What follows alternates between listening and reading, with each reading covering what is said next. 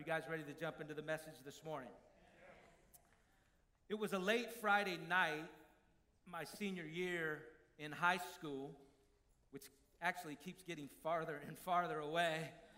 30-year reunion just a couple of weeks ago. That's crazy.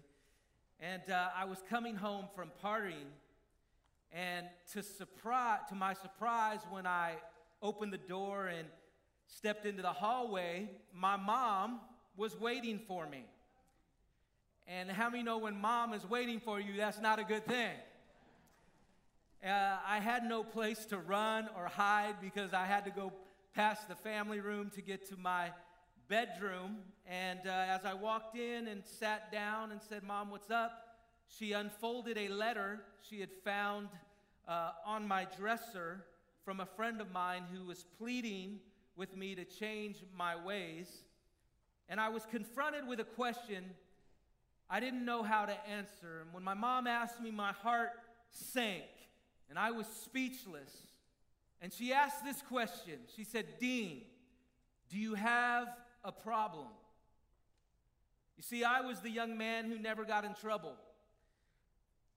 I was the friend to everyone I'd ever met, that all the parents loved, that all the teachers adored. Yet ultimately, I had everyone fooled. But how many know you can't fool mama? You see, sooner or later, sin is going to find you out. And in 2 Samuel chapter 12, King David's sin found him out when a prophet named Nathan was sent by God to confront David's cover-up of an adulterous affair with Bathsheba and the murder of an innocent man, her husband, Uriah.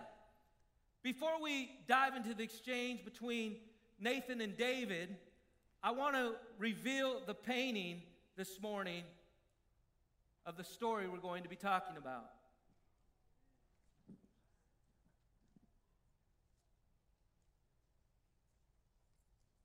You can read about the entire scandal in 2 Samuel 11. I'm going to read verses 1 and 2, but it says, "It happened." Everybody say, "It happened." In the spring of the year, at the time when kings go out to battle, that David sent Joab, who was his commander, and his servants went with him, and all Israel. They destroyed the people of Ammon and besieged Rabbah. But David remained at Jerusalem.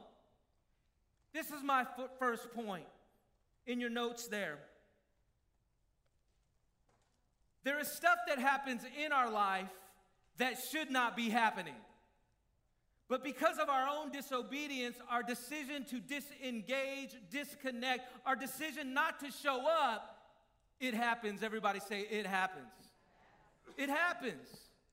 You see, it's not supposed to happen.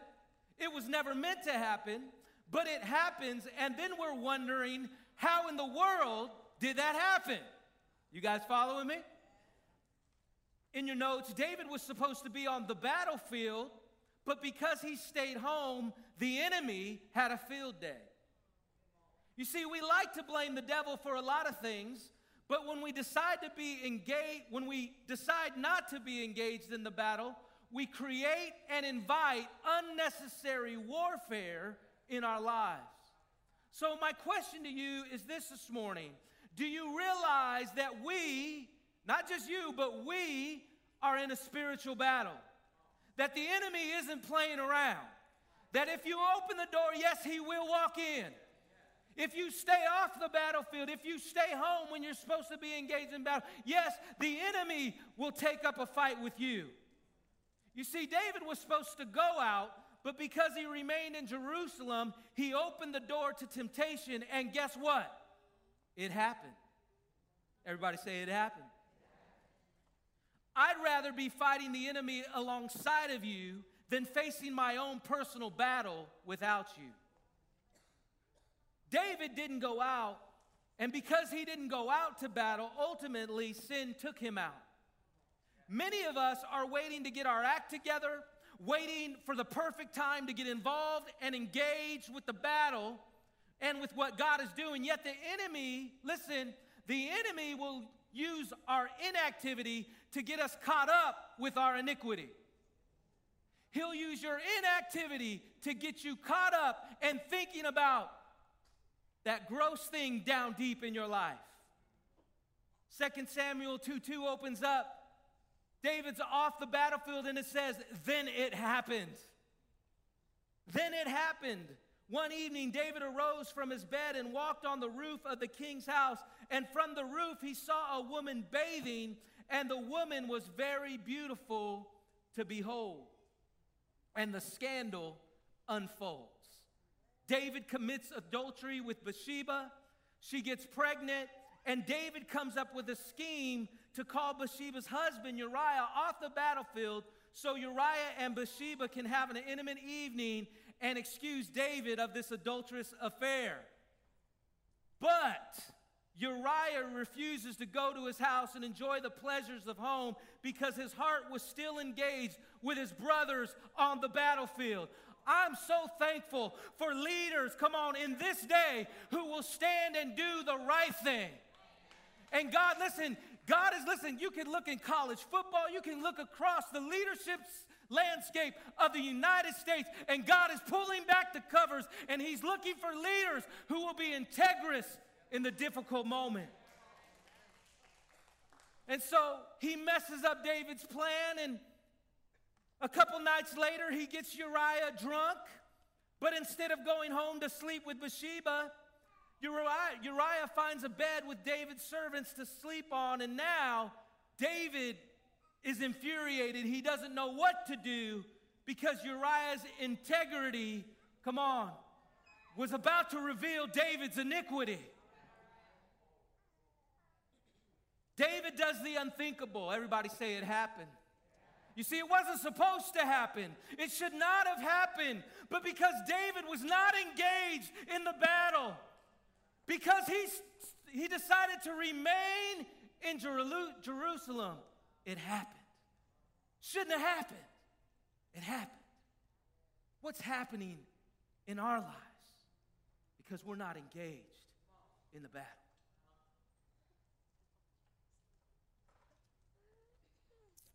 He premeditates a murderous plot to end Uriah's life, having his commander Joab put him on the front lines of the battle and then retreat from him in the heat of the battle. Uriah is killed, and David takes Bathsheba as his wife. What a cover-up. But in verse 27, it says, but the thing that David had done displeased the Lord. We used to have a saying when I was in a Bible school. It went like this: you can't fool the Holy Ghost. How many know you can't lie to the Holy Spirit? 2 Samuel 12:1. The story continues. It says, so the Lord sent Nathan the prophet to tell David this story. I'm going to read verses 1 to 13.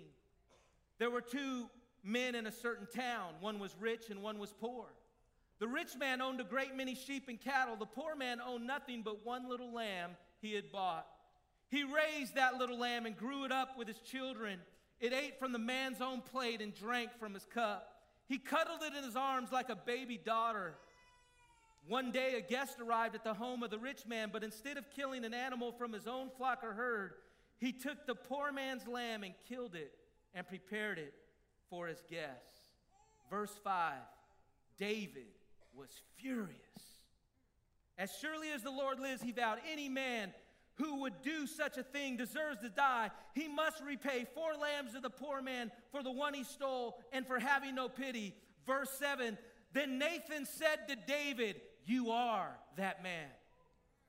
The Lord, the God of Israel says, I anointed you king of Israel and saved you from the power of Saul. I gave you your master's house, his wives, all these different things. From this time on, he talks about what's going to happen, the consequences of David's sin. Verse 12, you did it secretly, David, but I will make this happen to you openly in the sight of all Israel. Verse 13, then David confessed to Nathan, I have sinned against the Lord.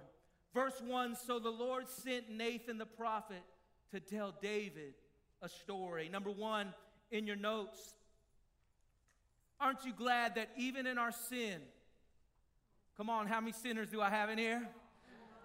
God's rescued all of us from sin if you're a born-again believer here this morning. But aren't you glad that even in our sin, even in our most displeasurable state, God continues to send truth to us, His love to us, His compassion to us, His forgiveness to us, His grace to us, His mercy to us. In our most displeasurable state, God will never give up on you. Even if we've given up on ourselves, God never will give up on us. And how does He do it? He does it through the power of the Holy Spirit and people who love us. Listen, God has been sending people in your life to speak truth and love to you. I just want to say this to you. Listen. Listen to your friends. Listen to your family. Listen, they're trying to help you. They're not trying to harm you. They have God's best in mind for you. And God will continue to send people in your life to love on you. You see, the prophet Nathan in this story is symbolic of how the Holy Spirit works in our lives. The Hebrew meaning of Nathan is he will give or God has given. And how many know the Holy Spirit will give us a second chance? He'll give us a third chance, a fourth chance, a fifth. He continues to pursue us. Even when we think we're running away from Him, the Holy Spirit will chase us down. John 14:16 says, and I will pray the Father, and He will give you another helper. How many need some help this morning? That He may abide with you forever. Everyone say forever. Forever. John 16, verse 7, nevertheless, I tell you the truth. It is to your advantage that I go away. For if I do not go away, the Helper will not come to you. But if I depart, I will send Him to you. And when He has come, He will convict the world of sin. How many are thankful for the Holy Spirit in your life? And of righteousness and of judgment, of sin, because they do not believe in me. You see, Nathan wasn't sent to condemn David. He was sent to correct David. Nathan came and told him a story about a rich man killing a poor man's pet to serve his guest dinner. And David was really upset. Hebrews 12:5 says, and have you forgotten the encouraging words God spoke to you as His children? He said, my child, don't make light of the Lord's discipline, and don't give up when the Lord or when He corrects you. Listen, the Lord, I believe, is trying to correct some of us. He's trying to adjust you, align you. And I'm begging with you this morning, listen, align and yield to what the Holy Spirit is asking you to do this morning. Leads me to my second point. David overlooked the seriousness of his sin, but became overtaken with anger about someone else's sin. I find it interesting how we as believers can sometimes categorize the sins of others, but when it comes to our own sin, it doesn't bother us. Oh yeah, we'll condemn the gross sins, the obvious sins, but we have no problem with gossiping.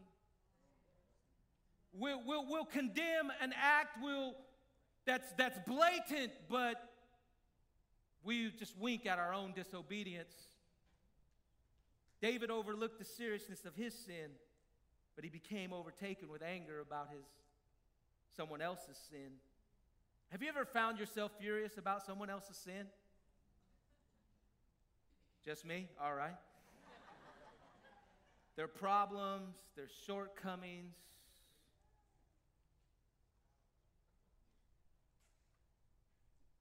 And not take the things that need to change in your life as serious. So mad. But you don't hate your sin enough to separate yourself from it.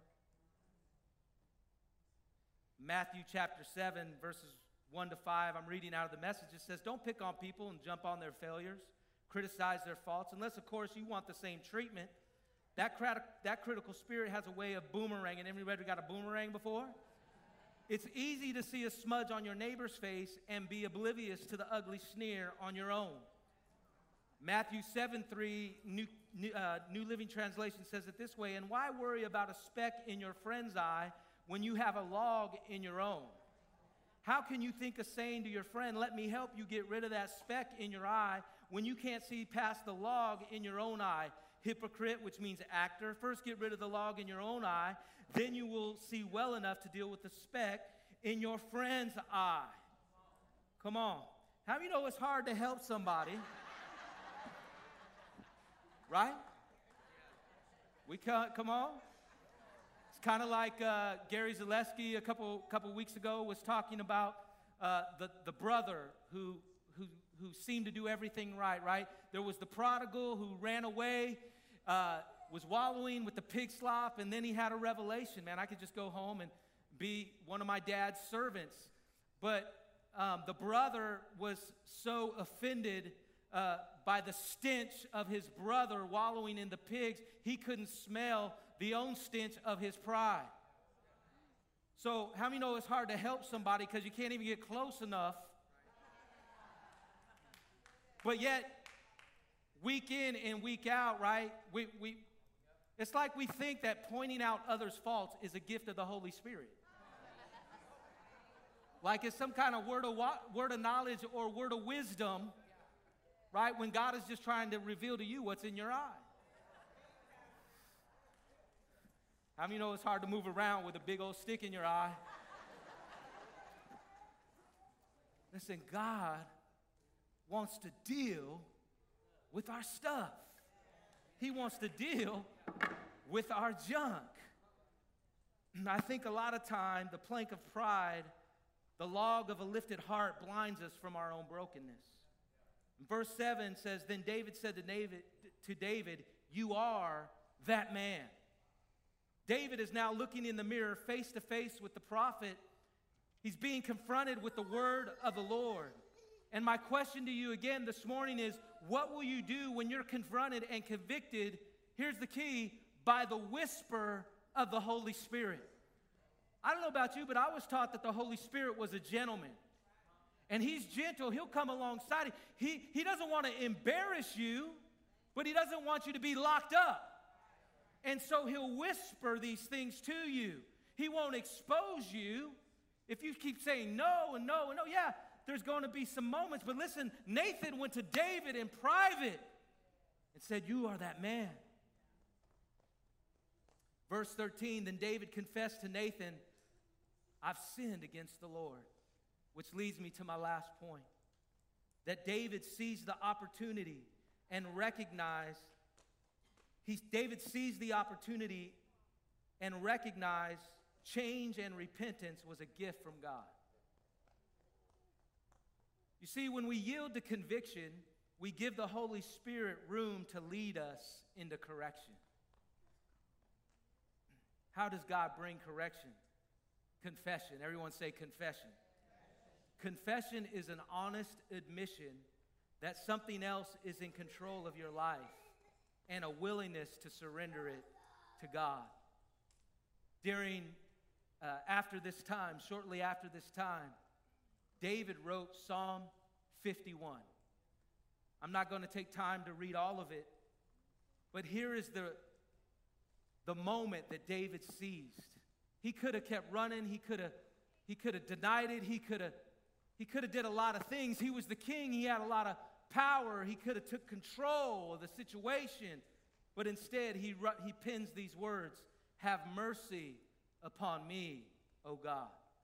According to your loving kindness, according to the multitude of your tender mercies, blot out my transgressions. Wash me. Everybody say, wash me. From my iniquity and cleanse me. Everybody say, cleanse me.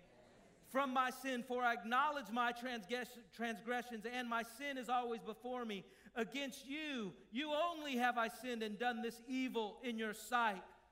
You can keep reading, but verse 7 says, purge me. Everybody say, purge me. It says, wash me. Say, wash me. And verse 8 says, make me. Say, make me. And then in verse 10, he pens these famous words we've all heard.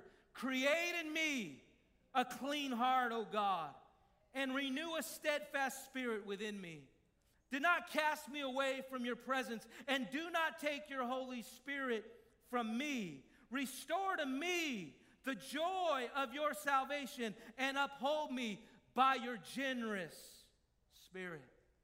Some of you being robbed of the joy of your salvation because you're resisting, listen, the Holy Spirit's conviction in your life, which, listen, is leading you to resist God's correction in your life. And this morning, I'm here to tell you that the Holy Spirit is in hot pursuit of your heart. I don't care how long you've been a Christian. If you're a leader in here, the Holy Spirit is after your heart. He's contending for you because ultimately He and He alone is the one that wants to see your life change. Don't ignore the one who wants to help you change. 1 Thessalonians 5:19 says, do not quench, suppress, or subdue the Holy Spirit. 1 John 1:6 says, if we say that we have fellowship with Him and walk in darkness, we lie and do not practice the truth. But if we walk in the light as He is in the light, we have fellowship. Come on, He connects us with one another. And the blood of Jesus Christ, His Son, cleanses us from all sins. Verse 8, if we say that we have no sin, we deceive ourselves and the truth is not in us. But if we confess our sins, how many know He is faithful? He's faithful and just to forgive us our sins and to cleanse us from all unrighteousness. If we say that we have not sinned, we make Him a liar, and His word is not in us. This morning, I wanted us to just take a moment. I believe we're at a pivotal time as a church, but I believe we've got to take a moment and just pause together to examine our lives. What are the things, come on, that's obvious to everybody else except you? I'm throwing myself right in the middle of this. But what in your life does the Lord need to remove? I'm going to play a song. It's a new song called Clean by Natalie Grant. As I was sitting down talking to my mom, and she had asked me the question, do you have a problem? I had a choice to make. And her follow-up question was this after a brief conversation and a brief exchange. She said, Dean, do you need help? This morning, as my prayer team comes, I didn't tell them that, but I want my prayer team and staff to come if they can. This morning, you might be well aware of your problem. But this morning, I want to ask, do you need help? Because I know somebody that can help you. It's the Holy Spirit. It's Jesus Christ, the one who cleanses us, the one who washes us, the one who makes us new, the one who can create a clean heart in each and every one of us.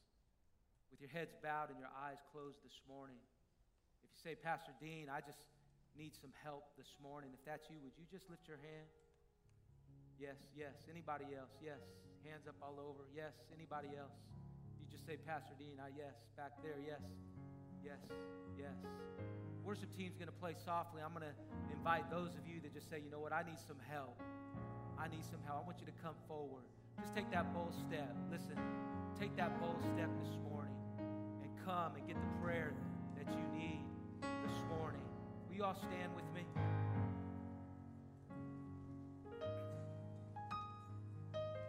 Father, we thank you for the power of the Holy Spirit.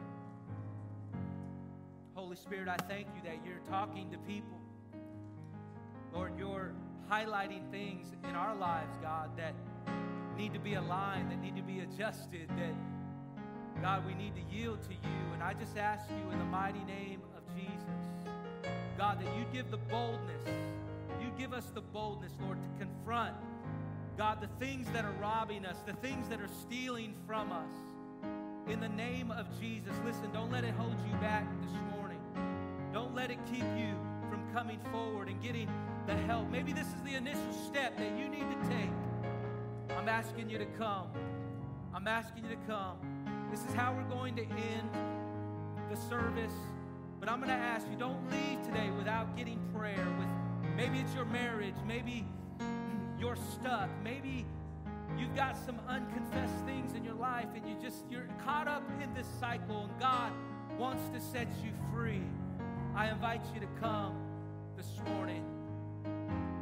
Thank you, Lord. I want to pray for everyone. Lord, I just ask you, God, that you would continue to probe our hearts, that throughout this week, Lord, you would put your finger, God, on the planks, God, that are in our eye, Lord, that have us blinded to things, God, that are keeping us from serving you at our greatest potential. Lord, I pray in Jesus' name, God, that you would have your way in each and every heart today. Lord, we thank you and we praise you. In Jesus' name, and everybody said. And everybody said, amen.